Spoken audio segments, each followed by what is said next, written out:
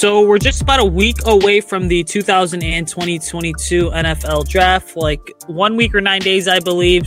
Going to be a super exciting time. Obviously, we just got word that Deebo Samuel's likely on his way out from San Francisco, so we're not going to break down whether or not the Bears should trade for him, but just a heads up, Incarcerated Bob, who's gotten some stuff right in the past, did mention Deebo Samuel could be a player that does end up on the Bears, is the Bears could be a player for Deebo Samuels. We had Justin Fields back at Hallis Hall today. Listen to him speak for the first time since Matt Eberflus and Ryan Poles was brought into Chicago. There's a whole lot going down. Joe's out sick this week. What's up? You know what, guys? You know, it's the Fireside Bears podcast as I continue to ramble here because I just had dinner.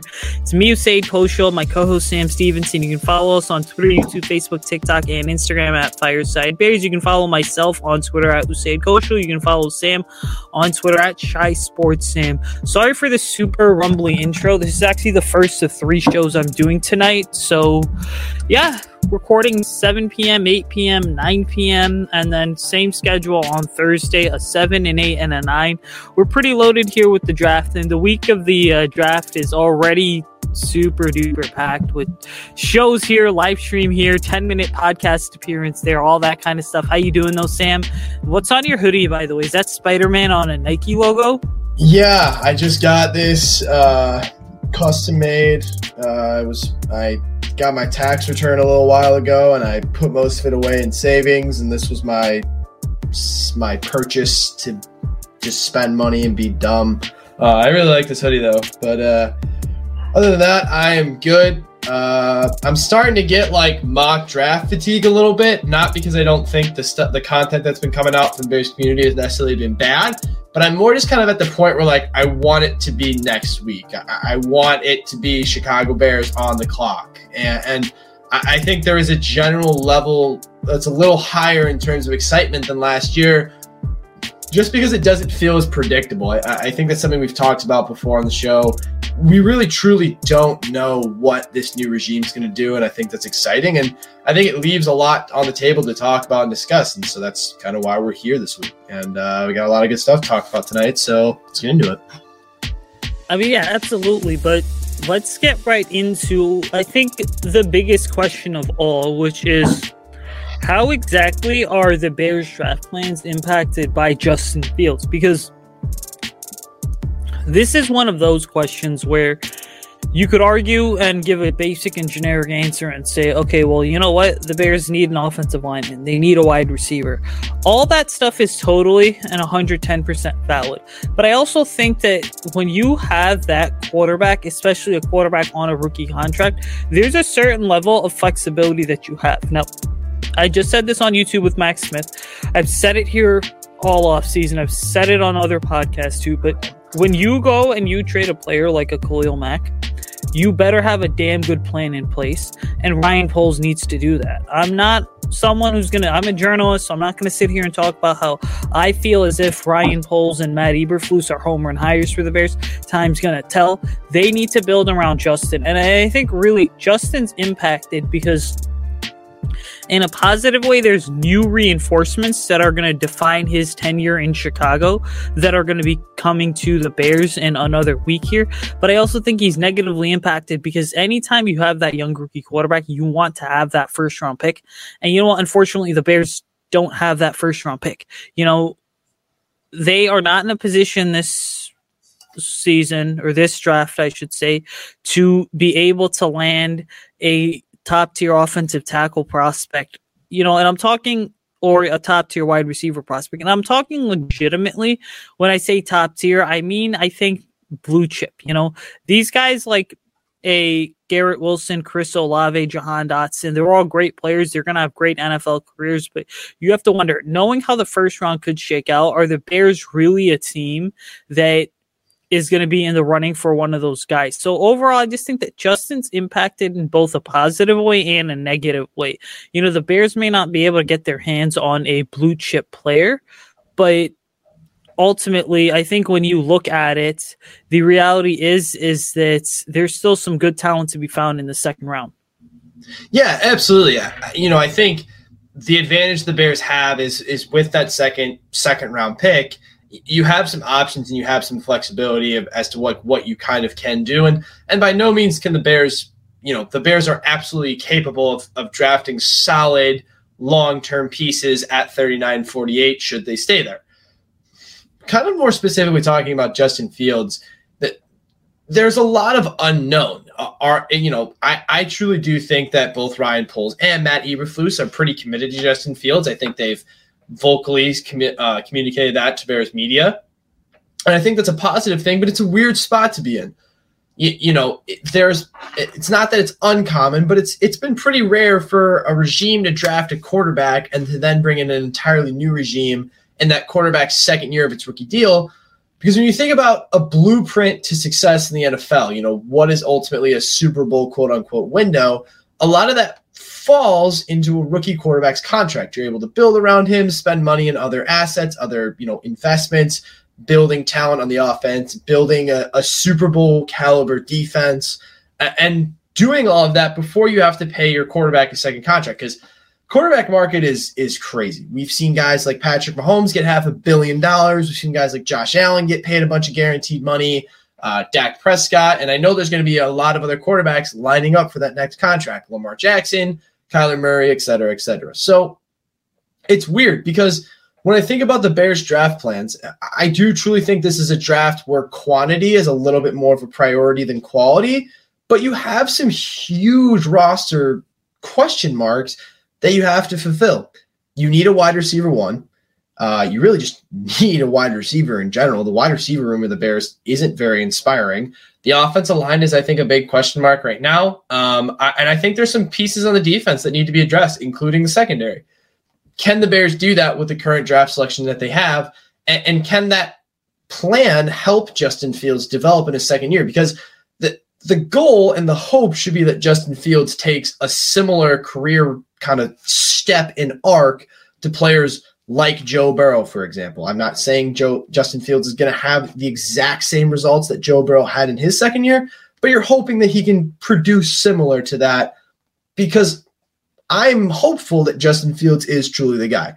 Rookie season left me wanting more, but I also don't think it was all necessarily his fault. So kind of to wrap up my sort of long-winded answer here, every decision the Bears make in this draft impacts Justin Fields directly, because the hope is that you're building around him.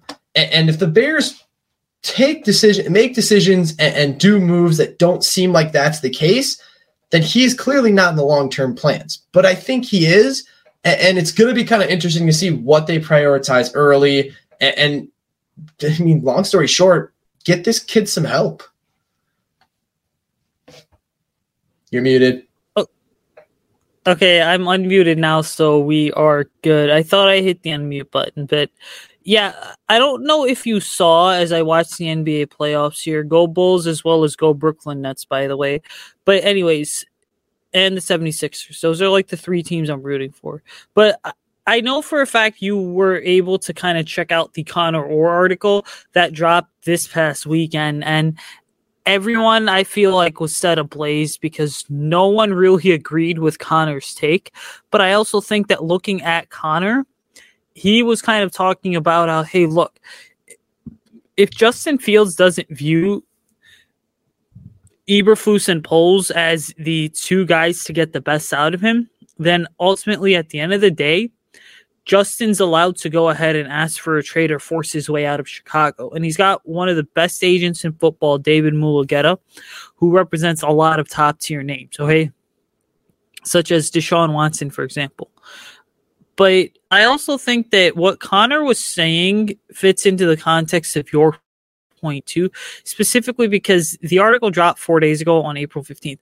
And you can't sit here right now and look me in the eye and tell me that the Bears roster is better this season going into 2022 than it was compared to last year at this exact same time. Like, you just can't do that because, again, it's like you mentioned, there are so many needs. So how the Bears plan to build around Justin Fields in the draft is such a legitimate question, because we have to be honest with ourselves. Like, the Bears' best signing might just be a veteran interior offensive lineman in Lucas Patrick. Okay, obviously there's players like an Equinemius St. Brown who were brought in for depth, high upside signings like a Justin Jones, Nick Morrow, Byron Pringle, who could possibly develop into long-term contributors for their team. But these guys got the short contracts that they got specifically because that's what the franchise really valued them at. For the Bears, this is, I think, a classic case of how do we build around Fields and set him up in a position to succeed? So I think that what Connor was arguing, which a lot of people took out of context, because the problem with people in this day and age is they're just stupid and they don't want to read the headlines and the actual article. They're just willing to go ahead and read the headlines.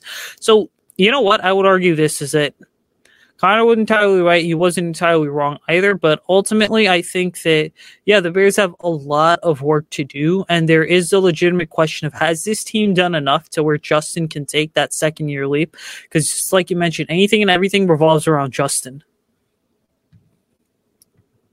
Yeah, the only other really thing I'll add is it does revolve around Justin Fields, but it also revolves around new head coach Matt Eberflus. It also revolves around new offensive coordinator Luke Getsy. There's a lot of moves and decisions the Bears need to make that benefit the franchise as a whole. And I truly think it's tough because the Bears are just not working with a lot, which is why the Khalil Mack trade helps a little bit. Hang on one second. I'm just getting a quick text message, and I'm back.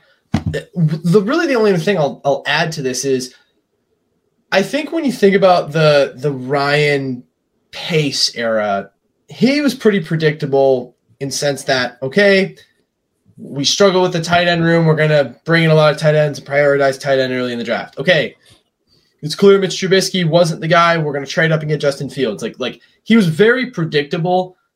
With Poles, because there's so many needs at so many positions, but not a need at quarterback, Justin Fields is impacted by the Bears draft plans because the Bears can help him. The Bears don't have to look for a long-term quarterback right now. They have that quarterback in Justin Fields, which helps, I think, Ryan Poles a little bit because his priority is, okay, I need to fix this offense. I need to bring in some talent on the defense. I need to find depth at certain positions. I need to find my wide receiver one potentially. I need to find an interior offensive lineman. I need to maybe find a left tackle, whatever the case may be.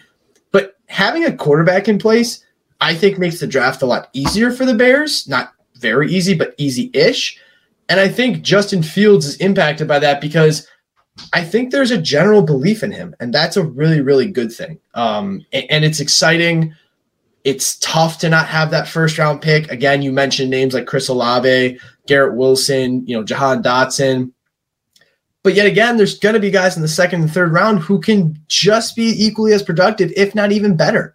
I would argue that there's some second-round receivers that tend to do better than first-round receivers. Who knows who's going to be the next DK Metcalf or even the next Elijah Moore. So it's an exciting time, and I am really excited to see what the Bears do because it is going to kind of all fall into Justin Fields' hands and what he does in year two. Yeah, it really does. I think getting away from this concept of Justin Fields here, because we've discussed it for the last 10 to 15 minutes, you have to shift the topic to what if the Bears opt to trade back? Because those three picks, 39, 48, 71, are without a doubt the most valuable for the Bears. And so Ryan Poles, we know for a fact, wants to go ahead and get some more draft capital. I think there's a fair question, right? Who are some teams Ryan Poles should be on the phone with? And I'm going to kick this off by saying a team that's got 10 picks in the 2022 NFL draft that really wants some additional flexibility as well. I would say the Philadelphia Eagles are one of the main teams to keep an eye on. The Bears are not going to be a player for any of the Eagles' 2 first-round picks. But you look at that second round, the Eagles are picking at 51st overall, and they have 2 third-round picks at 83 and 101, and then a fourth-rounder as well as 3 fifth-rounders, actually. So the Eagles are a team specifically because of the Ian Cunningham connection. I would not be surprised to see the Bears make a trade. I also think that Howie Roseman, the general manager there, goes ahead and loves to be aggressive when moving up and down the draft board. He's not going to use all 10 picks.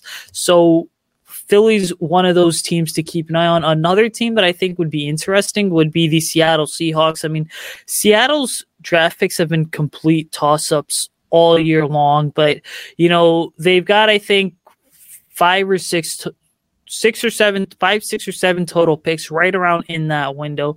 And so the Bears are not going to trade back with Seattle at 40 or 41. But certainly I could see the Bears moving back from 48th overall to grab the Seahawks 72nd overall pick in round 2, just in an effort to go ahead and gain some draft capital in rounds 3 and 4 as well. And I think that for the Bears, they could go ahead and have a second round pick, 2 third rounders, a 4th rounder, and 2 5ths, which could really go a long way in terms of building out this team through the draft. Yeah, I agree. It's a very deep draft, a lot of positions. I think more and more teams should trade down this year. I do think the Bears are in a really good position to do so. I like the teams that you mentioned. I'll throw in 2 that you didn't name. The first one being the Baltimore Ravens. I believe the Baltimore Ravens have 4 fourth-round picks, and I know for a fact that they're not going to stick around with all those draft picks. I think the Ravens are going to be a little aggressive. They have the draft capital to be aggressive. They're in a weird spot right now in that division where I still think they could probably make the playoffs and even potentially win that division. A lot of that I think rides on Lamar Jackson, but they're in a spot where they could absolutely be moving up. And I think the Bears have some enticing second round picks. They could even get 1 4th-round pick or maybe 2 4th-round picks from the Ravens. I think they're a really, really ideal trade partner. Another team that I think we need to talk about a little bit is the Atlanta Falcons. I know there was a mock draft that had the Bears trading back with the Falcons a few weeks ago. I don't remember whose it was exactly, so I can't give them credit.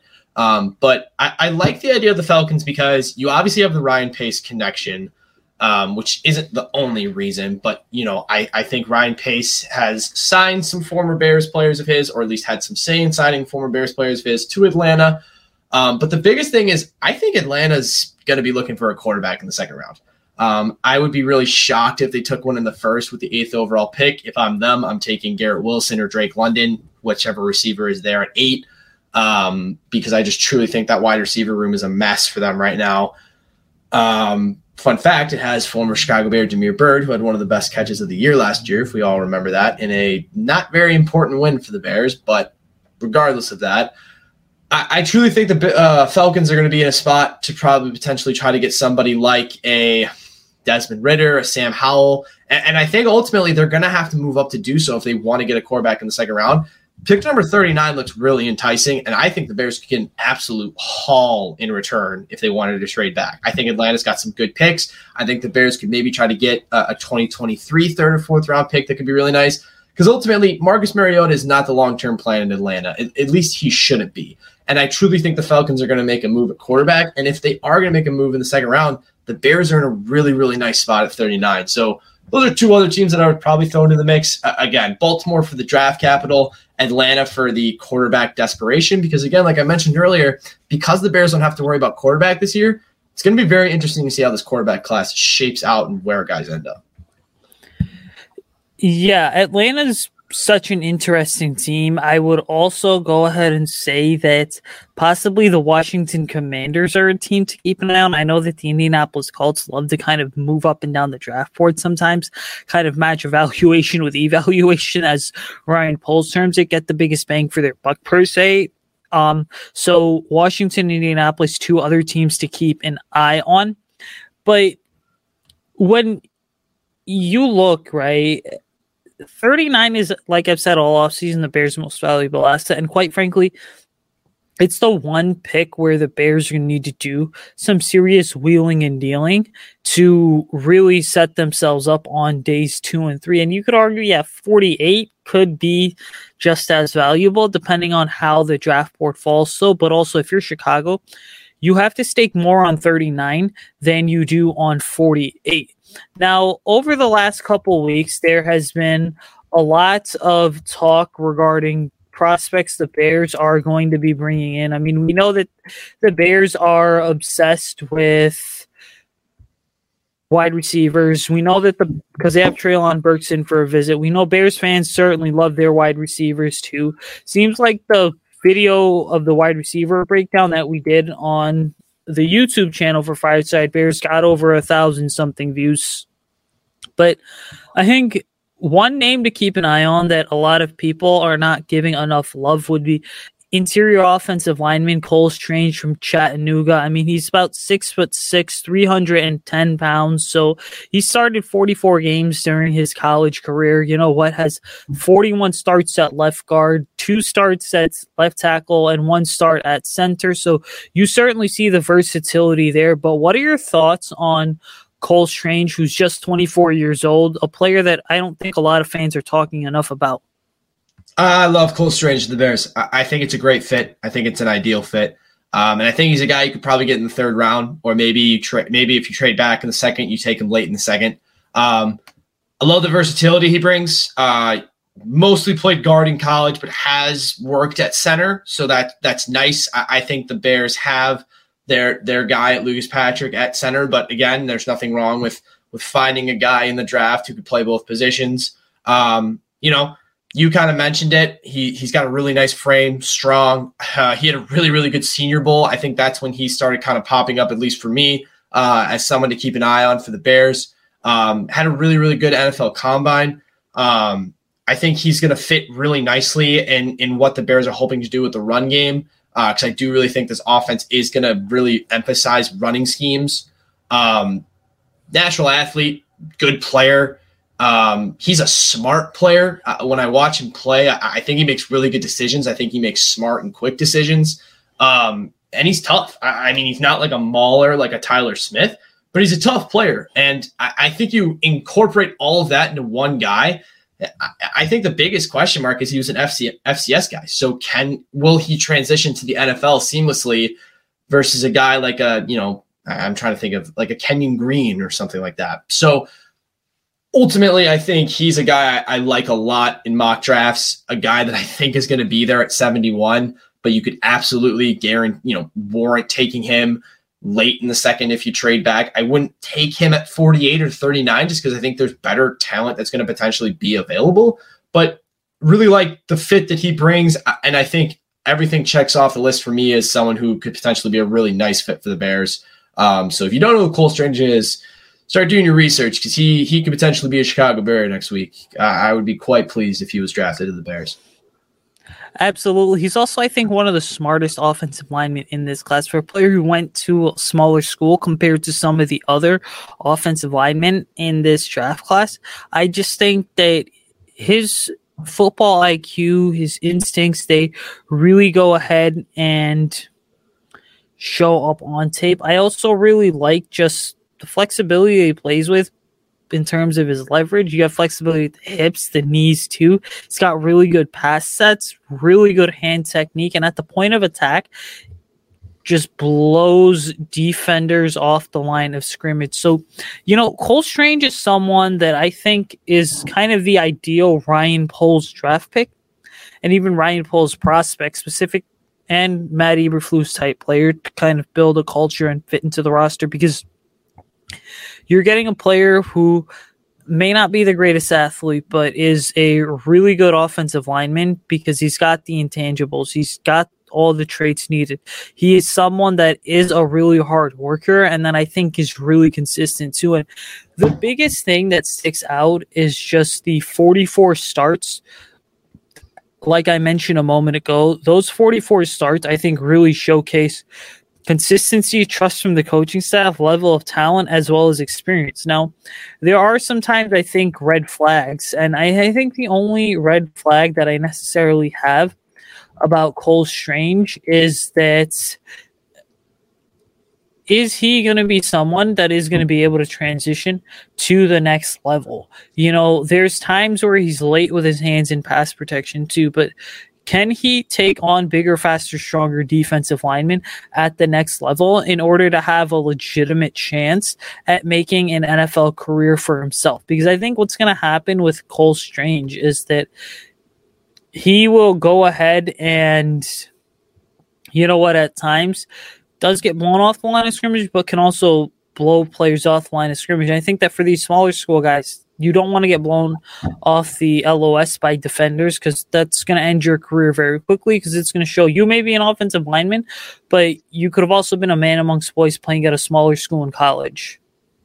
Yeah, I agree. I think I kind of am similar with my thought of I often, when we talk about prospects from smaller schools, I always think that is a question mark with their game, just because ultimately, can they translate to the NFL versus people, players who play at bigger programs. I think a good comparison, not exactly the same position, but kind of a guy who I think a lot of Bears fans want, is Christian Watson out of North Dakota State. By all means has the physical characteristics, but by no means is a player that is absolutely perfect, or is the perfect ideal fit for the Bears. And I think kind of the same thing goes for Cole Strange. I like a lot of what Cole Strange brings. I do think he's a guy that the Bears could take, but are you rolling the dice on a player like that in the second or third round? Because that's kind of one of the biggest question marks I think I have is these guys, I think have second, third round grades, but are you, for the Bears specifically, I think it's different if the Bears have a first round pick. But because the Bears don't have a first round pick, your third round pick might be your second or third selection. And again, that needs to potentially be a player who can play right away. Are you rolling the dice on an FCS kid like Cole Strange? And I think ultimately, I like the tape, I like the potential, and I think I'm willing to roll the dice on a guy like that. But it's a great question to bring up because, again, to your point, if you get beat off the line of scrimmage right away, your career will be over before it even begins in the NFL, because the Bears specifically, but just in the NFL in general, we need interior offensive linemen who can get off the line of scrimmage quickly, fast, and absolutely explode and knock guys back, because the Bears are going to run the ball this year quite a bit. But all that kind of wrapped up and summed up, I still really, really like Cole Strange, and I would love to see him in a Bears uniform, just with the right pick at the right time, I think, for me.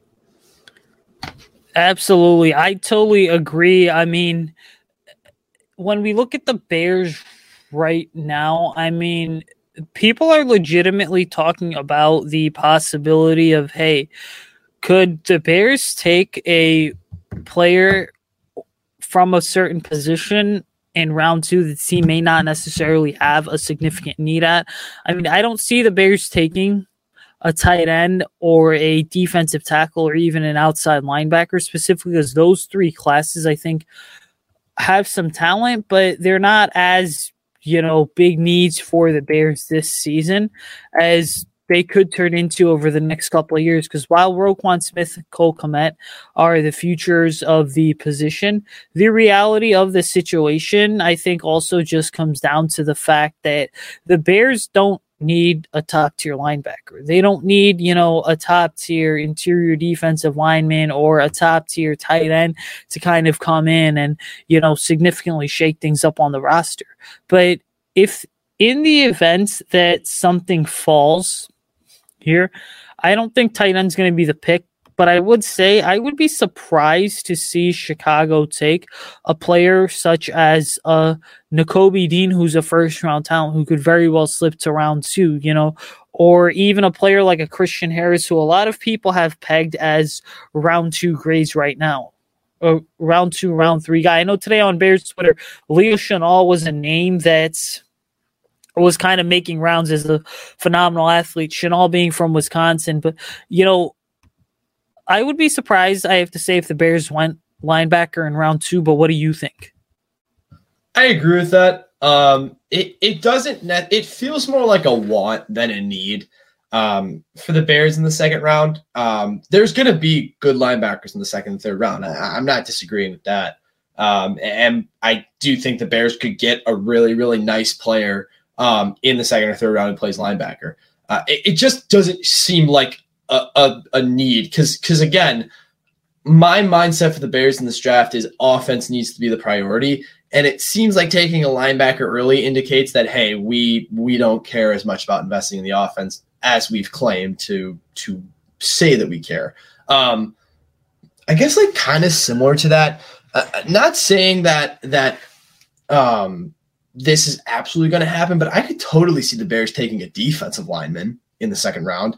I think the Bears have met with a couple of second-round potential players in meetings this past couple of weeks. I know that Ryan Poles wants to build through the trenches. That doesn't necessarily mean just the offensive line. And again, it's kind of a top-heavy defensive line class. So if the Bears don't invest in a player early, they're kind of rolling the dice on a day 3 guy who may not be a nice fit long-term and maybe more of a project player. I truly think if the Bears trade back, it would not surprise me if they took a defensive lineman early. I think that would be a surprise, but not one that I'm necessarily super angry about because it is kind of a positional need. It's just not the side of the ball I want the Bears to invest in when it comes to the line early on in the draft. But look at defensive line as kind of a dark horse candidate for the Bears in terms of taking a position in the second round too. Yeah. So let me ask you this: are there any names on interior defensive line that you look at and you're like, okay, I absolutely have to have that guy? Because I think for linebacker, for me, it would be Nakobe Dean, Leo Chenal. Like I mentioned a moment ago, would be the top two guys. I mean, the problem is that I haven't really been doing a lot of investing when it comes to like second and third round, like linebackers or defensive line. I know the Bears have talked to guys like Logan Hall, but I think I would be frustrated if the Bears went defense early. We talked about it last week, comparing wide receiver, offensive line, and corner in the second round and kind of what the Bears should do, what's more of like the sweet spot. And kind of bringing it back to this week, because if you haven't listened to last week's episode, first of all, go listen to it. Second of all, it's important here because the Bears' offense is more important right now. The Bears have not had a successful offense in a long time. The Bears have not had stability in the offense in a long time. And you can build a defense quicker than an offense. So don't rush to take defensive prospects in the second and third rounds because there's just automatically good guys available and miss out on offensive prospects. I would be kind of crushed if the Bears went like defensive line, offensive line in the second or something like that. I wouldn't be that upset, but I don't know. I feel like taking a linebacker or a defensive lineman and not taking a receiver or an interior offensive lineman kind of shows your hand a little bit as to, hey, we feel more confident in this offense and we don't feel like we need to invest into it as much. And that's just not the case, I don't think. I don't know if you agree with me on that. That might just be more me being more of a fan here than a kind of someone who's just trying to analyze the Bears and break down the Bears. But I don't know. Taking defense early, whether it's D-line or linebacker, would take the wind out of my sails a little bit personally. Yeah, look, you're kind of right because it's the league that's driven by elite offenses and elite quarterback play. And you build elite offenses over a course of years. You know, Ryan Poles comes from this Kansas City tree where they drafted Patrick Mahomes, Travis Kelce, Tyreek Hill, McCole Hardman over a number of years to kind of build that 2019 championship team. I said this a couple weeks ago, but I'm going to say it again, is that you build a successful offense through the NFL draft. You know, obviously there's exceptions because there's free agency, but also you build a great offense through the draft. And so for the Bears, it will legitimately be a disservice to Justin Fields to go anything other than offense. You know, when you have a head coach like Matt Eberflus, I think that more than anything, what tends to happen is that you have to be somebody that is going to come in and really go ahead and essentially, I just think more than anyone, have the opportunity to build around your quarterback. When you're a guy like a Matt Eberflus, you know, you need to be able to go ahead and coach up the defense specifically to compensate for what may be a lack of talent on the defensive side of the ball. But the best coaches always get the most out of average players. So it just does not make sense for Chicago to go ahead and to basically give the middle finger to Justin Fields per se in nicer terms and go ahead and basically draft defensive players. The only other thing I would really add to this point, and I agree with you, it absolutely is a middle finger to Justin Fields. We talked about it earlier. Talk about the impact of the draft to Justin Fields. If you prioritize defense over offense, you're basically implying, hey, we've done enough to build this offense around Justin Fields. We brought him a new offensive coordinator and, you know, some high ceiling potential players in free agency. And that would be devastating because now we're just doing the exact same thing we did prior years before with guys like Mitch Trubisky.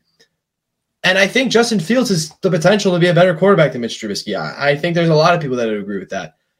I'm not saying that the Bears by no means shouldn't look at the defense early, but I would be really, really shocked if defense was more of a priority than offense as a whole in this draft, especially in the second round. Again, Bears trade back in the second round, maybe and maybe load up on some more picks in the third and fourth round. Yeah, maybe you look at the linebacker or defensive lineman in the second and third round and see what guys are available.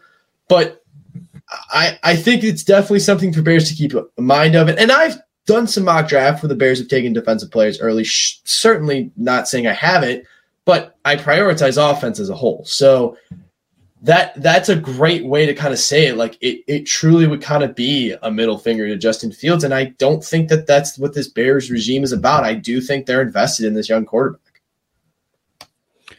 I mean, I think they kind of have to be invested in Justin Fields specifically because when you were taking a job in Chicago and talking to George McCaskey, Ted Phillips, you knew one of the conditions was basically going to be you better figure it out with Justin Fields. Kind of getting away from all that here.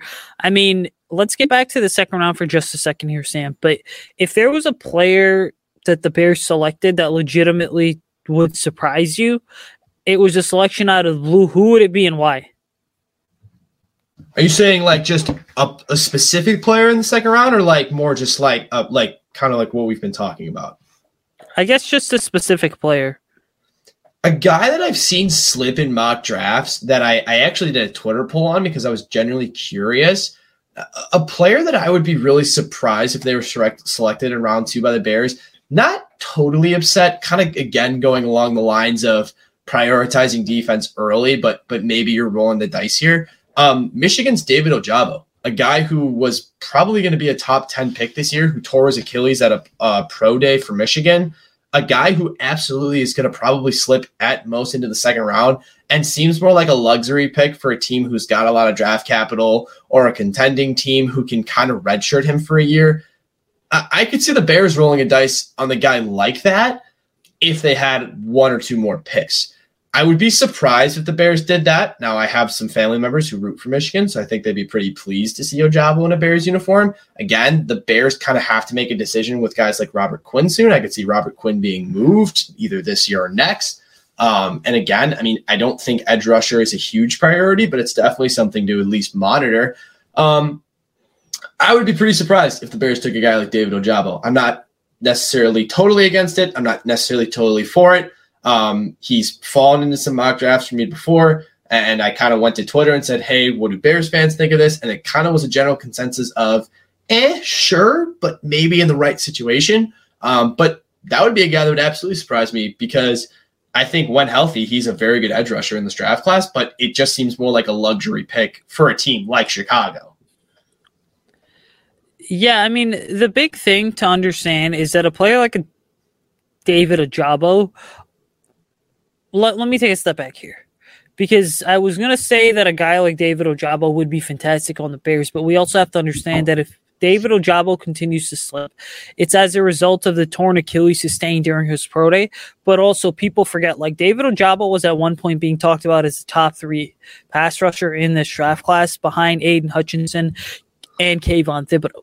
So to see him here in Chicago, because he's such a scheme transcendent player, it would actually then make Robert Quinn more flexible and allow the Bears to offload Robert Quinn and just have a pass rushing duo of Travis Gibson and David Ojabo, which I don't know if people caught the pressers today, but Travis Gibson sounds so much more confident going into year 3, knowing that he's ready to take a massive step forward. He had big shoes to fill last year with Khalil Mack being out and just ended up doing such a phenomenal job. So Ojabo would be a name to keep an eye on, but I also, for me, it would be another player that's on the defensive side of the ball. I mean, it would be Lewis Sine from Georgia, because he's a player that you look at him. I mean, he can play single high safety, so he's a cover 1 guy, but he's incredibly rangy safety. He's got really good straight line speed. His ability to move around as a defender in pass coverage just really sticks out. So you can drop back in coverage. You can also have him play up in the box. You can play in the slot. A really good all around safety. Also a really violent, physical, nasty hitter. So there's a certain attitude to a guy such as a Lewis Stein from Georgia, who is, again, one of the best safeties in this class, only behind Kyle Hamilton. But he doesn't make sense for the Bears because while they would be getting the perfect complement to a player such as Eddie Jackson, there are far bigger needs, and it would surprise me if the Bears went ahead and legitimately decided to take Lewis Stein, knowing that a player such as DeAndre Houston Carson or Dane Cruikshank could make legitimate cases to start next season, even though Cruikshank and Houston Carson would not be as talented or as attractive as of options compared to a guy like a Lewis Stein.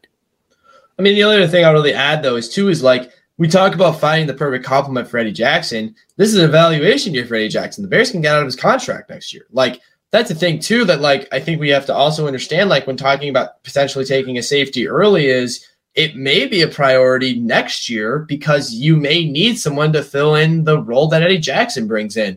Or you may just maybe want to fill that role in now because that's a long-term move that the Bears are absolutely going to make unless Eddie Jackson balls out like he has been able to when you talk about, like, you know, his 2018 season.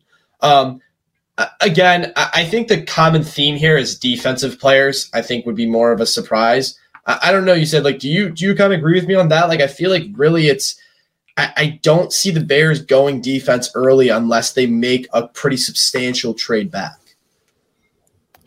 Yeah, I think it's a really valid concern because for years and years and years, and at least in my lifetime, the big issue with the Bears has been why can't this team get quarterback figured out, but also why can't this team get the offense figured out? And again, going back to the Matt Nagy, Ryan Pace era, it's like the Bears went, and I know there was a bit of a disagreement here in our group chat on Twitter, but our good friend Lucas Berry kind of asked, hey, do you think the Bears won the Khalil Mack trade? No, I certainly think the Bears won the Khalil Mack trade because those defenses led by Khalil Mack kind of kept the Bears relevant. You know, the Bears made the playoffs 2 out of 3 years, and even though one of the years the Bears backed into the playoffs, it was still a playoff appearance, which the playoffs 2 out of 3 seasons is a big accomplishment for a team that's been to the playoffs 3 times since 2010, and then has not made the playoffs in back-to-back years since 2005, 2006. So the point is, right, as the Heat take a 6-point lead on the Atlanta Hawks here, my guy Jimmy Butler's playing great. We'll always love Jimmy, who had a messy exit from Chicago. Love Kyle Lowry too. But back to the Bears talk. The point I think I'm making more so is that the Bears need to get the offense figured out, right? And if they don't get the offense figured out and Ryan Poles just goes defense, people are going to cut his throats off, figuratively. And the reason I say that is because, like I said, you can't trade Khalil Mack and then end up just doubling down on defense when you have such a talented prospect like Justin Fields. And talking to people around the league, I think the consensus just continues to seem to be that the Bears are getting to a point where, you know, we had Courtney Cronin on the show a couple weeks ago, and one thing that she mentioned is that the general feeling is people aren't really sure whether the Bears have a cohesive plan in place to really figure this thing out, even though they've said they were in this for the long haul and they've indicated they're in this for the long haul. But also, if you fail with a talented prospect like Justin Fields, a talented quarterback of his caliber, I think that speaks more to Eberflus. That would speak more to Eberflus and Poles' inability to get their priorities right and get their lives together, their careers together, than it would anything with Justin Fields. And unfortunately, I think one of the things that really grinds my gears this offseason is that so much of what I see out there on social media, and you can chime in just a moment here, is that people are acting like the Bears have hit it out of the park with Eberflus and Poles. But the reality is we don't know if the Bears have hit it out of the park with these hires because we're basing this off the fact that Pace and Nagy were fired and the Bears need fresh blood. We're basing it off the fact that Poles came out publicly and said during his introductory press conference, yeah, we're going to build through the draft. But you know who also said that? Ryan Pace also said that in his first NFL draft. And right now, Matt Eberflus looks like a guy who's continuing to hammer away the hits principle, which is totally fine because those are foundations. And I didn't think Matt Eberflus's analysis was anything super special by any means, just because the first year that a head coach comes in and a GM comes in, it's all about continuing to build that foundation and culture. So I think Bowles and Eberflus have said some really good things. I also think that people need to go ahead and kind of lay back their expectations for Bowles and Eberflus, knowing that they're truly in this for the long haul, and we're not going to get a full read on what they are until years down the line, because I think that they're here for at least 4 seasons through the end of Justin's rookie contract. Yeah, I agree. Only other thing I'll really add is I think it's okay to be optimistic and hopeful as fans. I think there's nothing wrong with that. But you don't have to necessarily totally buy in. I think you're allowed to be a little bit critical. I don't think you need to be like absolutely totally negative, like this isn't going to work, because you don't know who these two guys are going to be. So I think if you're listening to this and you're not sure, you're on the fence about Poles and Eberflus, be hopeful, be optimistic. I think that's okay, but you don't have to be totally bought in. Press conferences don't need to be the only thing that buys you in on a coach and a GM. Let's see what Ryan Poles does in the draft. Let's see how the Bears approach this offseason, and let's see who Matt Eberflus is come week 1 in September. I think that's really the only thing I have to add to that point. I agree with you. I think this new regime has a couple years of longevity and guaranteed, kind of years in building this team into the image they hope to build it into. So I'm cautiously optimistic, like I have been all off season, but I'm not going to be totally bought in by press conferences. Don't tell me, show me. Exactly. Now, listen, we're nearly approaching the 1 hour mark, and I have another show to hop on here in about 14 and a half minutes. But before we get out of this thing, man, how about we give one bold prediction for the 2022 NFL draft? Oof, one bold prediction for the 2022 NFL draft as a whole. Oh man. I think an unexpected team is going to take a quarterback within the first 2 rounds. I think a team that has quarterback stability is going to take one of these. I think there's not going to be a lot of quarterbacks taken. And I could see a team that maybe has a little bit of quarterback stability, maybe has a young quarterback, who knows. I could see one of these names getting taken early and kind of causing an absolute uproar in both kind of like the fantasy community, in the own fans community, and just kind of in general mock draft community. Because I really think people are trying to start to figure out like, oh, who's going to take a quarterback, whatever the case may be. The second part of that is I think the wrong quarterback is going to get taken early.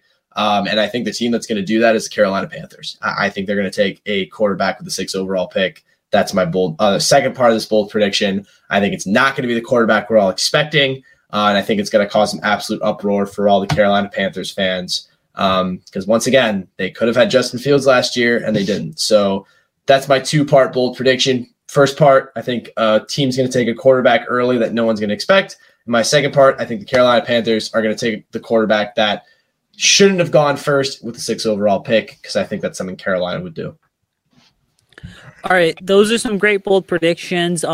My bold prediction is actually going to be predicated on the first round as well, and I'm going to go ahead and say that Northern Iowa's very own Trevor Penning, even though he's from a lower end D1 school, is somebody who continues to go ahead and slip. I think that what you're going to see is a couple of these offensive linemen, like a Tyler Linderbaum, who's a bit undersized according to some reports, as well as Trevor Penning. I think that those 2 guys are going to go ahead and slip, and that they are possibly going to be in play for the Bears at 39th overall, which is just going to shake up the draft board. I also think that we're going to see a run on cornerbacks and wide receivers much earlier in round 1 than a lot of people are willing to admit. And that I think when you look at the 2022 NFL draft order, you've got the Packers and Chiefs in the back half of round 1. Those are 2 certainly very interesting teams, but I think that Kansas City picking at 29 and 30 and Green Bay picking at 22 and 28, I think the Packers are going to trade out of one of those selections, because there's going to be a team such as the New York Jets that a second round pick at 35 and a second round pick at 38 that's possibly going to come calling and inquire about trading up with either Green Bay or Kansas City. So that's my bold prediction. Now, before we get out of this thing, guys, listen, we're going to give y'all some bonus content. So I'm going to turn y'all over to our friends here, Sam Stevenson and Joe Hurf. They've got some sleepers overhyped prospects for you guys to break down. I don't want to release like 4 episodes in 1 week, so we're just going to add that on here because I know this was a shorter episode than y'all are used to. Plus, it makes up for Joe and Max not being, well, especially Joe not being able to jump on the podcast this week.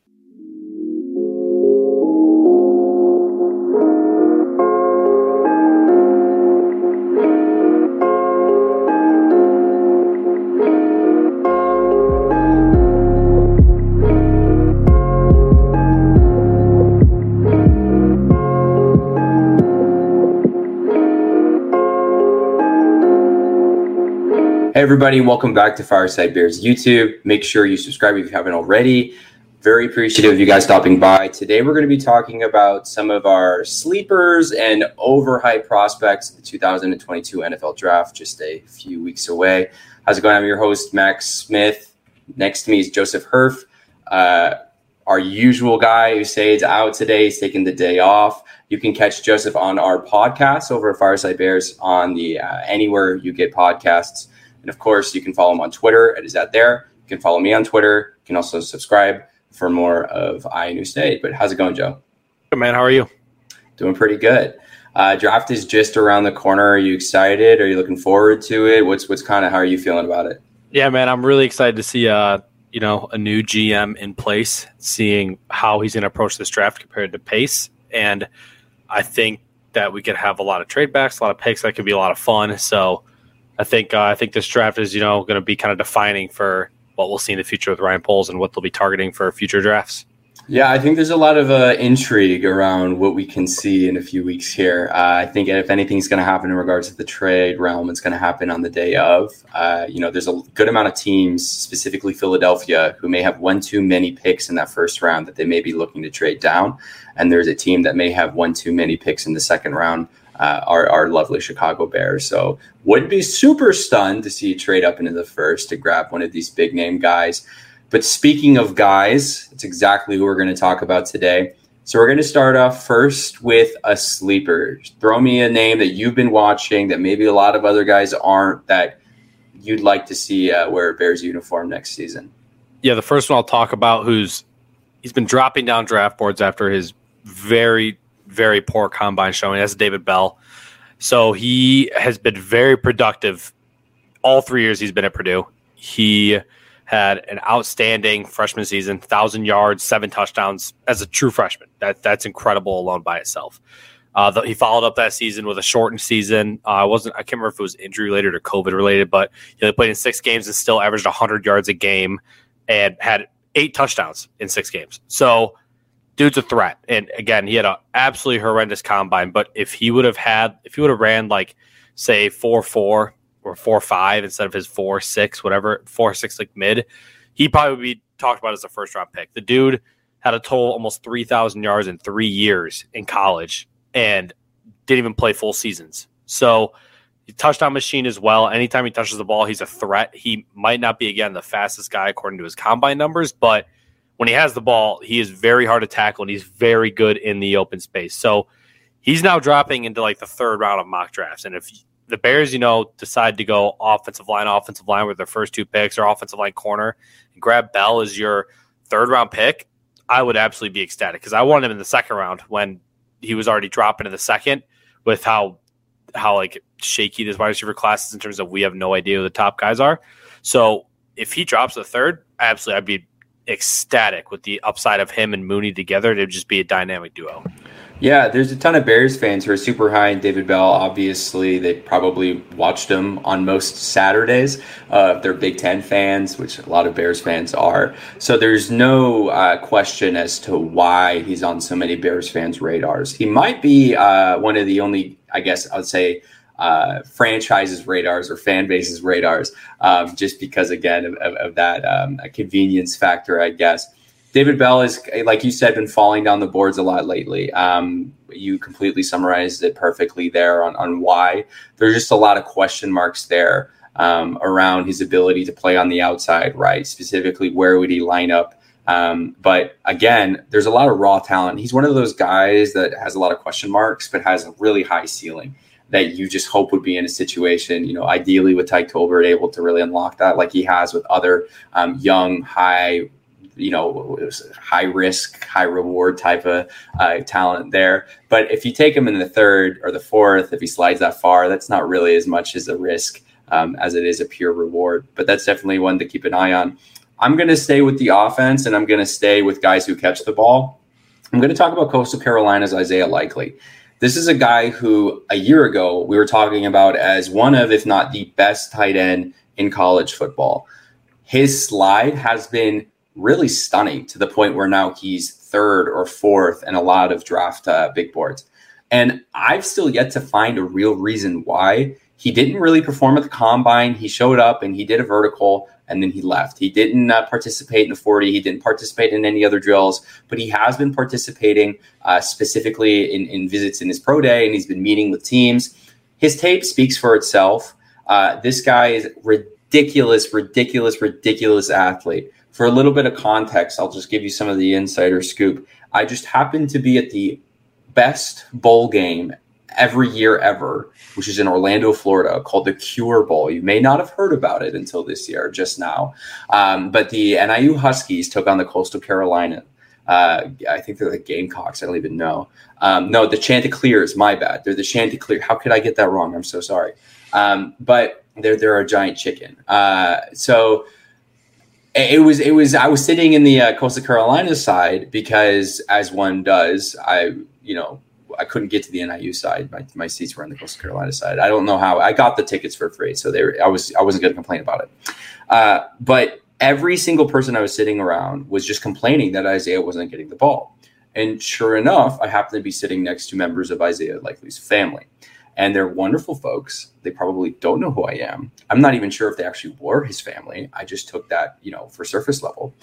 But all I have to say is every single person on that sideline was 100% committed into that guy. And the second he touched the ball, he made things happen. And if you've seen Coastal Carolina throughout their, kind of magical run 2 years ago in the COVID season, as well as some games last season, every time Isaiah gets the ball, he makes a play. This guy is one of, if not the most versatile tight end prospects we've seen in the NFL draft.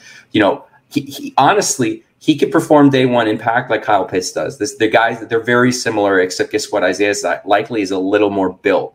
He's a little bigger body. He's going to be able to run over more guys. He has that, breakneck first step speed. The only downside for him is a lack of extended route running, is that he's not the greatest route runner, but his hands are there. His size is there. His speed is there. His vertical is there. The raw talent's there, and the ceiling's there too. So not that the Bears need a tight end, but anybody would be happy, I feel, in this point for Isaiah Likely to fall on their lap. And don't be surprised if you see him taken up in the second, especially as his momentum starts to grow here, now that other teams such as the Bengals and the Panthers have confirmed and meeting with him already. Yeah, I think what happens to a lot of players when they don't do everything at the combine and don't wow people with like a crazy 40s, they start to slide. Like you said, I really don't understand why he's not being talked about as the top tight end. I mean, this dude had 12 touchdowns as a tight end in college. That's rare. Most tight ends in college, will be lucky to get 400 to 500 yards and a few touchdowns, unless you're the crazy Kyle Pitts. He, like you said, he can be the next, like, you tight end's kind of an open phrase, but like that split out wide receiver tight end who's just a big body that can beat anybody in any facet of the game with his speed, size, strength. He's going to be a very good tight end for years. And I like to use NFL.com to kind of read through what other scouts think, and they made a really good comp to him. Their comp to him is Delaney Walker. I think he could have a long-term career like Walker, and I think his floor is above whatever Walker's floor ever was. I think he's going to be a very good tight end for many years to come. And I don't get his slide either. It really makes no sense to me. All right, cool. So those are two sleepers real quick. And no, you're completely right. Is again, it's just, it gets frustrating sometimes because you're like, am I crazy? Is no one else seeing just how good this guy is? And it's because, well, he's not trending on Twitter, right? So, and in some cases, this is good for these guys because that means that, while all of the other noises on some of these other guys, teams are secretly meeting with them and going, yeah, no, we're going to take you pretty high. So just chillax, like, don't worry about it. So that might play into his favor. But let's hop over into some overhyped real quick, and then we'll go back to sleepers for the viewers. Now you understand a little bit of this format. Hope it gets clear for you. But shoot me one of these overhyped guys that you think is just getting too much attention that, maybe a dud, may not, but just it shouldn't be going where they're going in the mock drafts as of the moment. Yeah, so this is going to get a lot of hate because a lot of Bears fans love this wide receiver, but George Pickens is getting a little overhyped for me. I know a lot of fans want him taken with 39th overall with our first pick.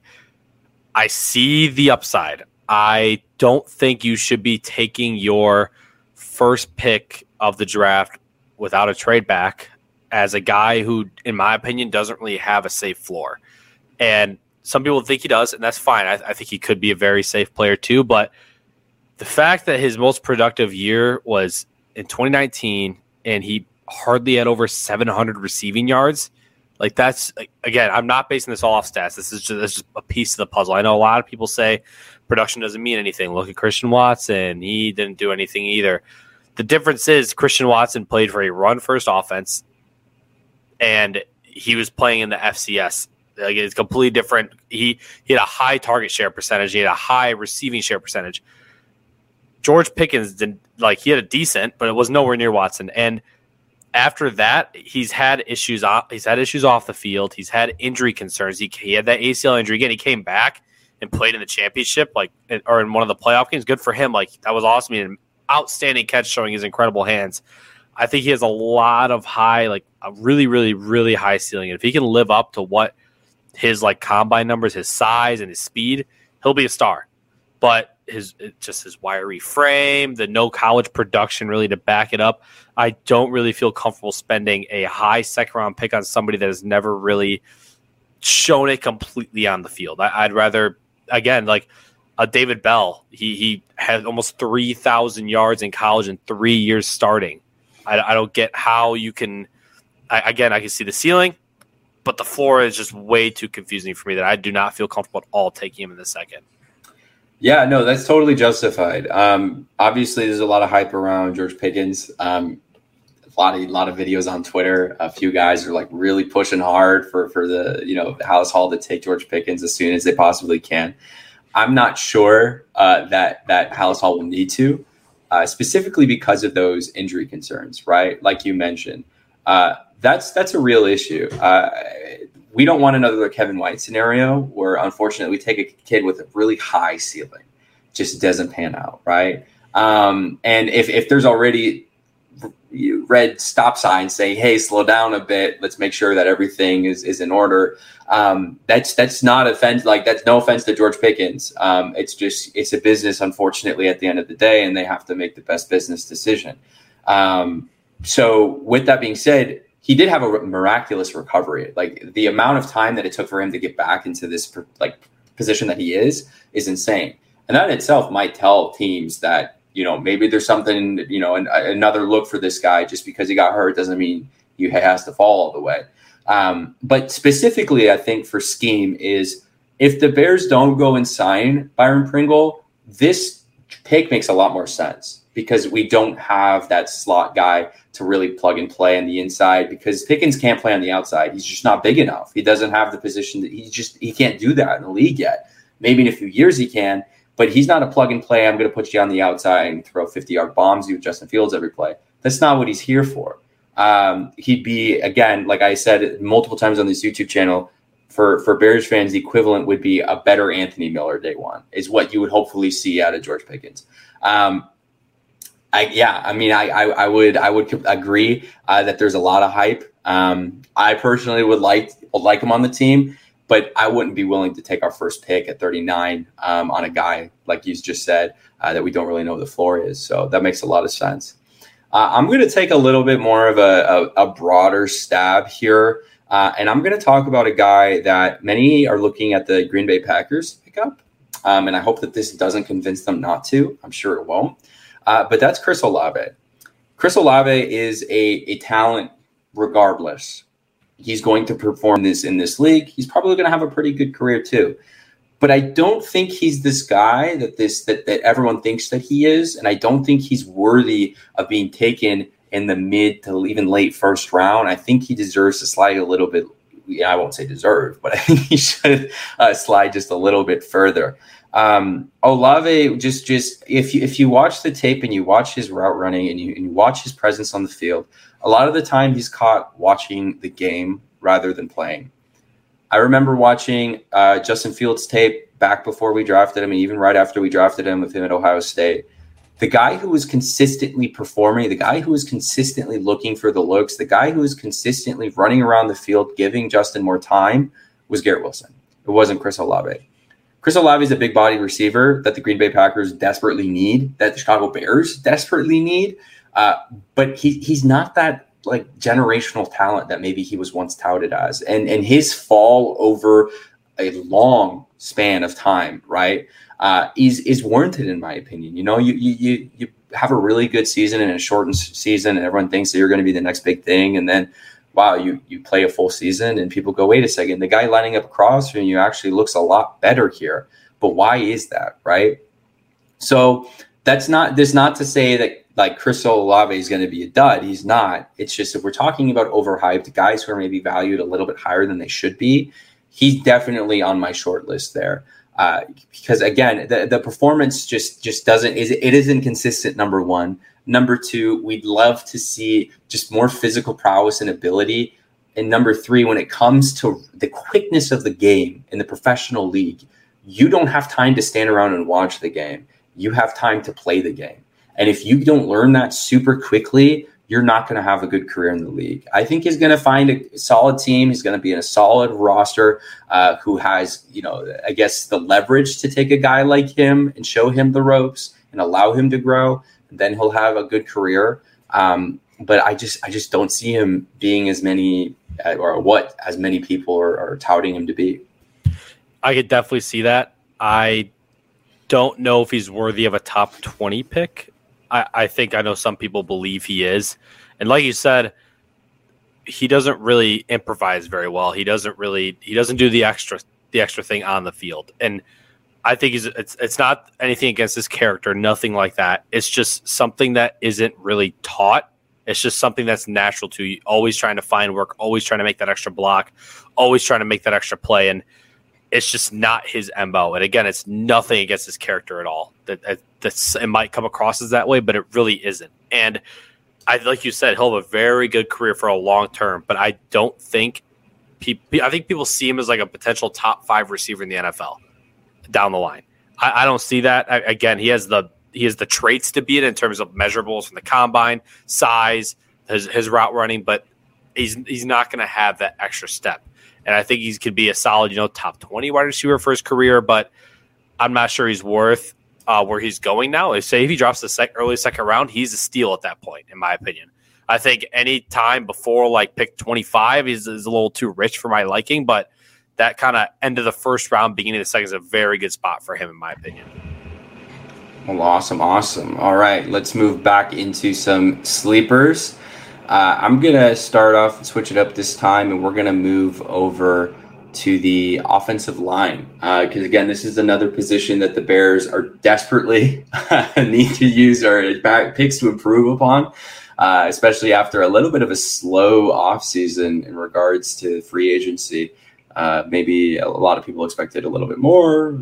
We didn't get it, but it is what it is. Trust the plan, I guess.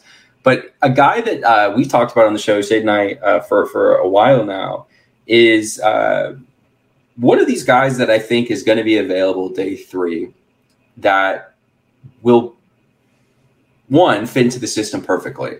He's a hard-hitting, hard-nosed guy who just doesn't take any excuses. He doesn't take any BS, and he doesn't have a problem throwing you to the ground, which is what Ryan Poles told us he wants his offensive line to be. Well, what it looks like is a different story, but these are the type of player archetypes that we're looking for.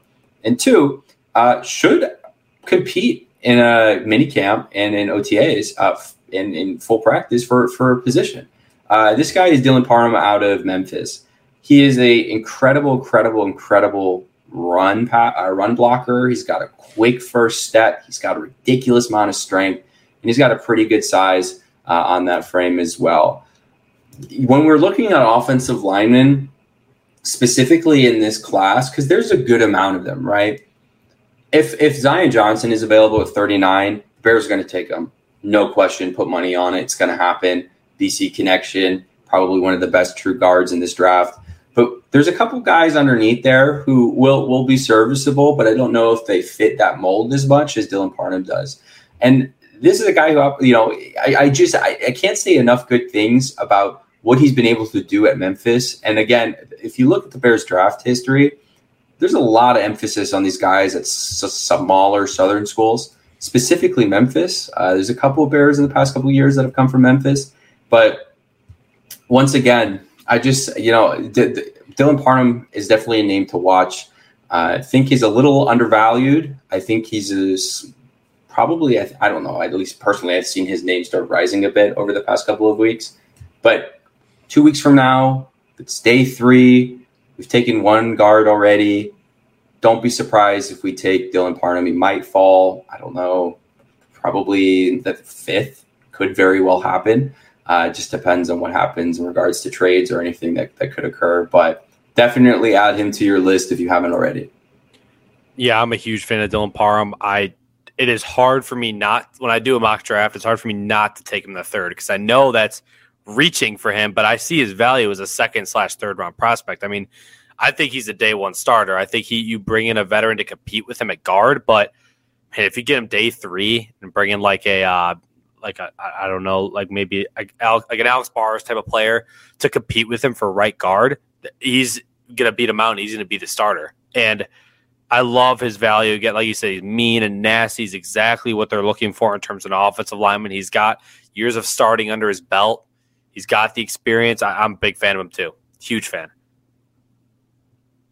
All right, go ahead. Throw me another one of your guys. Yeah, so I'll change the side of the ball. We've done a lot of offense, so I'll move to defensive side of the ball. My guy for corner is Zion McCollum. So he is a guy that has everything you want in a corner in terms of traits. He's 6'2". He's got the size. He runs a 4.3 40, and he absolutely just creates turnovers when he plays the game. He created 19 turnovers in his college career, 13 of them being interceptions, I believe, if I remember correctly. And he just has the instincts to just get to the ball. He finds a way to get the ball out with a forced fumble or an interception.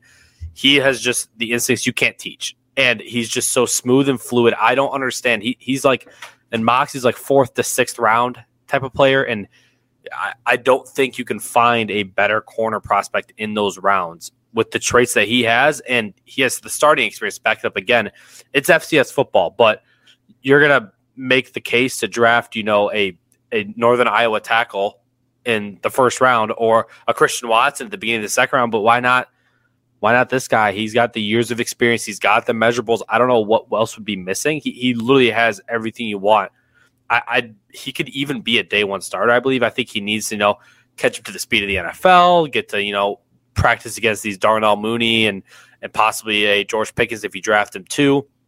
Practicing against them every day and before the season starts, I think he'd easily be the number 2 corner alongside Jalen Johnson. And his main issue, quote unquote, is getting beat deep. In a cover 2 scheme, he won't have to worry about that as much. There's always going to be a safety behind him. It's not going to be a major concern for him. I think he has a very good upside to either be a high level corner or even possibly safety with his size too, and just be one of those deep guys who just drops. So he has special teams experience. He's been a gunner on punt returns. He's been on kick returns too. I think he's going to provide instant value no matter where he is on this team. Yeah, this is a guy who popped up on a lot of people's radars because of his ridiculous showing at the combine. I think he had the best overall performance out of all of the cornerbacks there. Just put up insane numbers, right? And when you're an FCS guy who is on nobody's boards, the combine is a place to finally put yourself on some of those boards, right? And that's exactly what he did. The numbers in his season speak for himself. This is a good year for FCS in regards to making it to the professional league. There's a ton of talent there that has been overlooked. It's nice that it's finally kind of being, I guess, realized on the professional stage. And you're right. This isn't a guy who's going to plug and play. He's not going to be a third or fourth. He's probably going to go later. He's not going to be able to put out performance like Jalen Johnson did game one, game winning passing or deflection.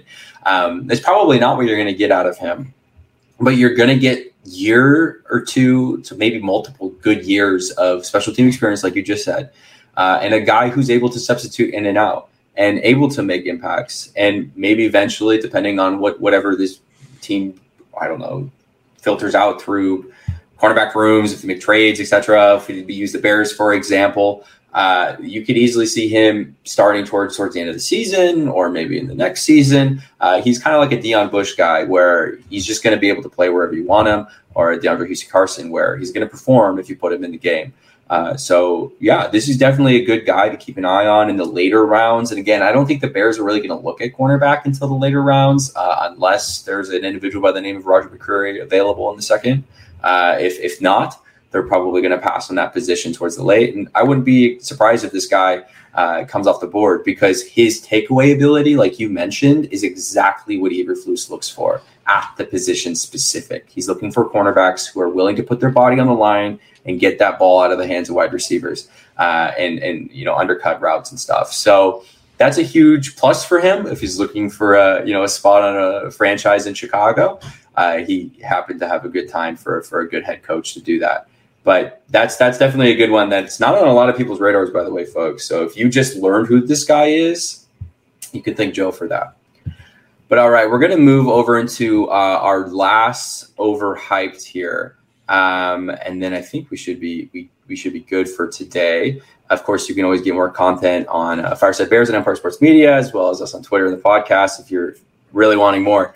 But I'm going to end today with a little bit of a hot take again, and this is one of the more highly touted offensive linemen, and that's Kenyon Green out of Texas A&M. I just haven't seen enough for this guy in the positive light for me to go, yeah, this is definitely one of the best offensive linemen overall in this draft. Number one, there's a lot of concern about whether or not he should play the tackle.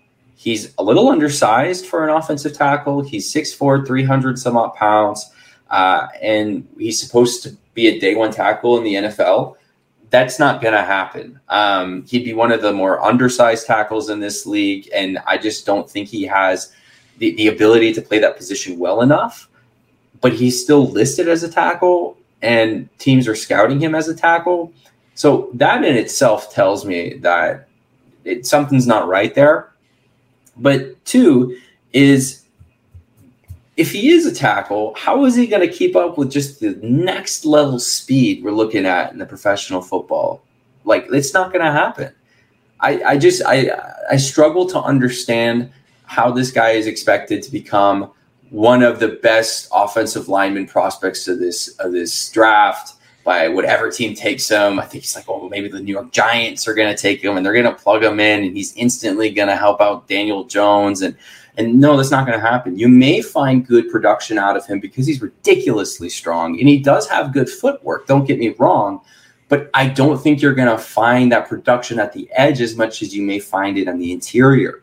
But even then, he played tackle throughout college, so you're going to have to retrain him how to be an offensive lineman. And yes, guys, it's not super different, but it's enough where you may have to change your stance, and that may take a couple of months until you're comfortable to get off the ball quick enough that you're already leveraged to take on the America's strongest and fastest guys, a defensive lineman across the line from you. It takes some time to learn and lean into that.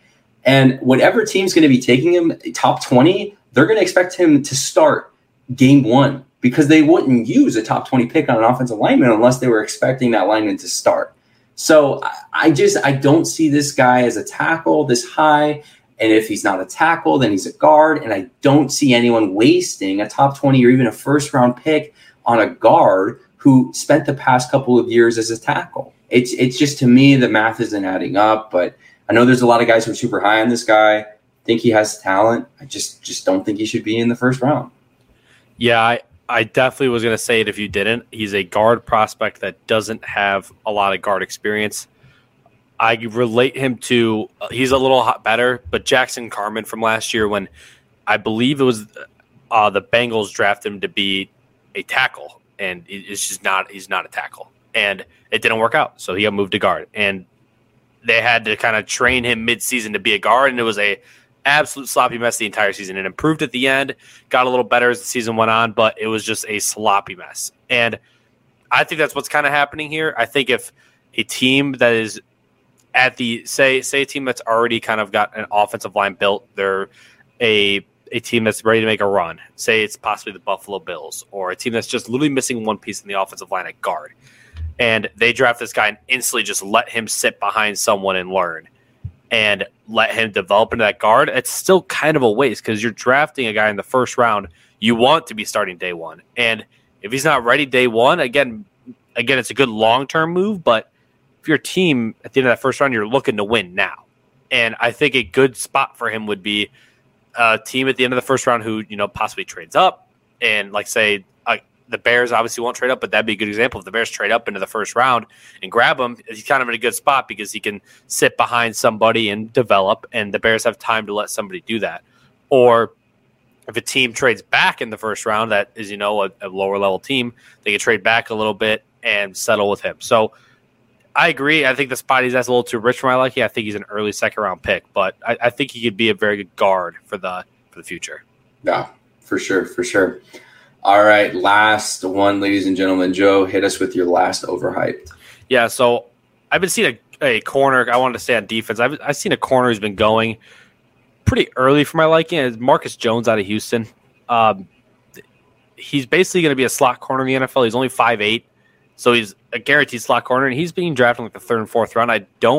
Can't really sell me on drafting a slot corner that early. Like, again, you're playing a nickel most of the time, but I see most teams are finding their slot corners in the 5th, 6th, 7th rounds. And if you're drafting a guy in the third round to be your slot corner, I think that's too rich for my liking.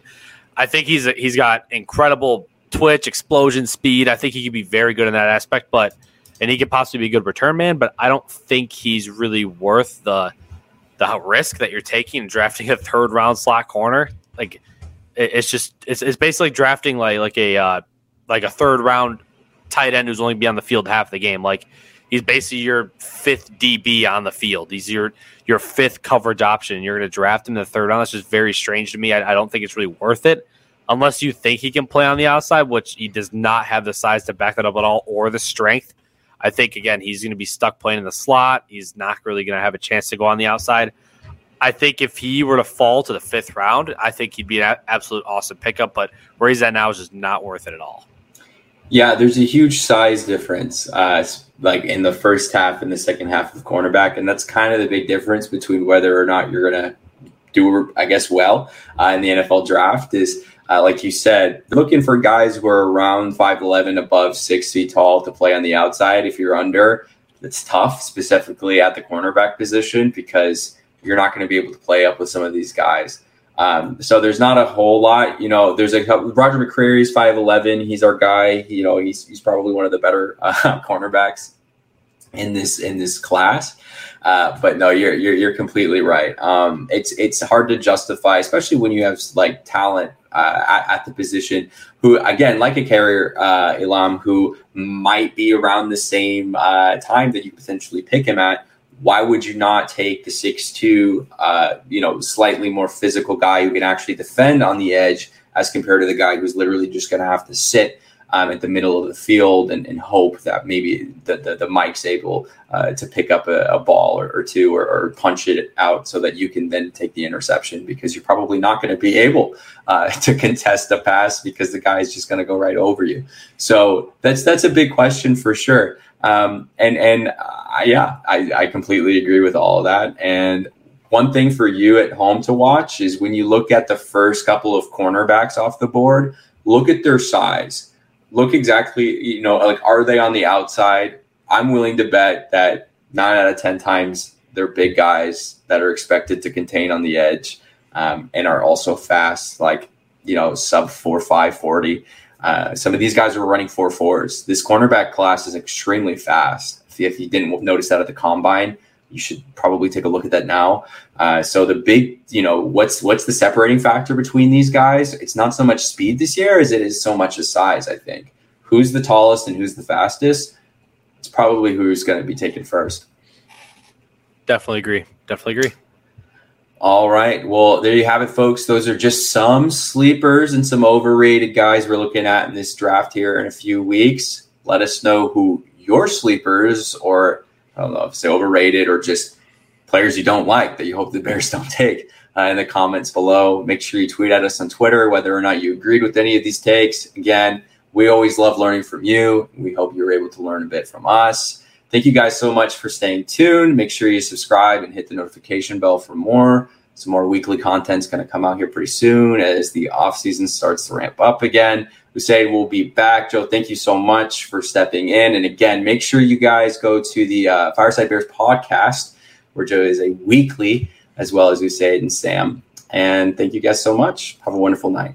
All right, y'all. So we know that this was a longer episode than you guys are traditionally used to, but I just wanted to kind of go ahead and give you guys the entire scoop, because I know y'all are looking for just more and more NFL draft coverage with the main events of the NFL offseason just a week away. Before we get out of here, listen, make sure you're following Fireside Bears on Twitter, YouTube, Facebook, TikTok, and Instagram at Fireside Bears. You can follow myself on Twitter at Usaid Kosho. Follow Sam Stevenson on Twitter at Shy Sports Sam. A huge shout out to Max Smith as well as Joe Hurd for taking time out to do that sleepers / overhyped draft prospects episode. That's on our YouTube channel too. You can follow them on Twitter at Joseph Hurf NFL and at Max Smith ESM. Make sure you're leaving a 5-star review and rating on the podcast. Give our YouTube channels a subscription too.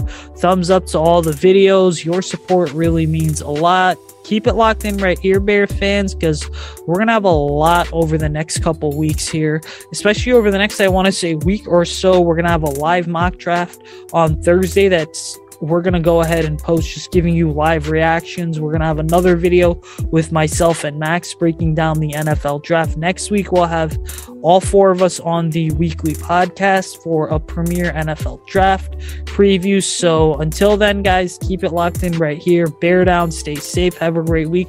We'll catch you guys next time.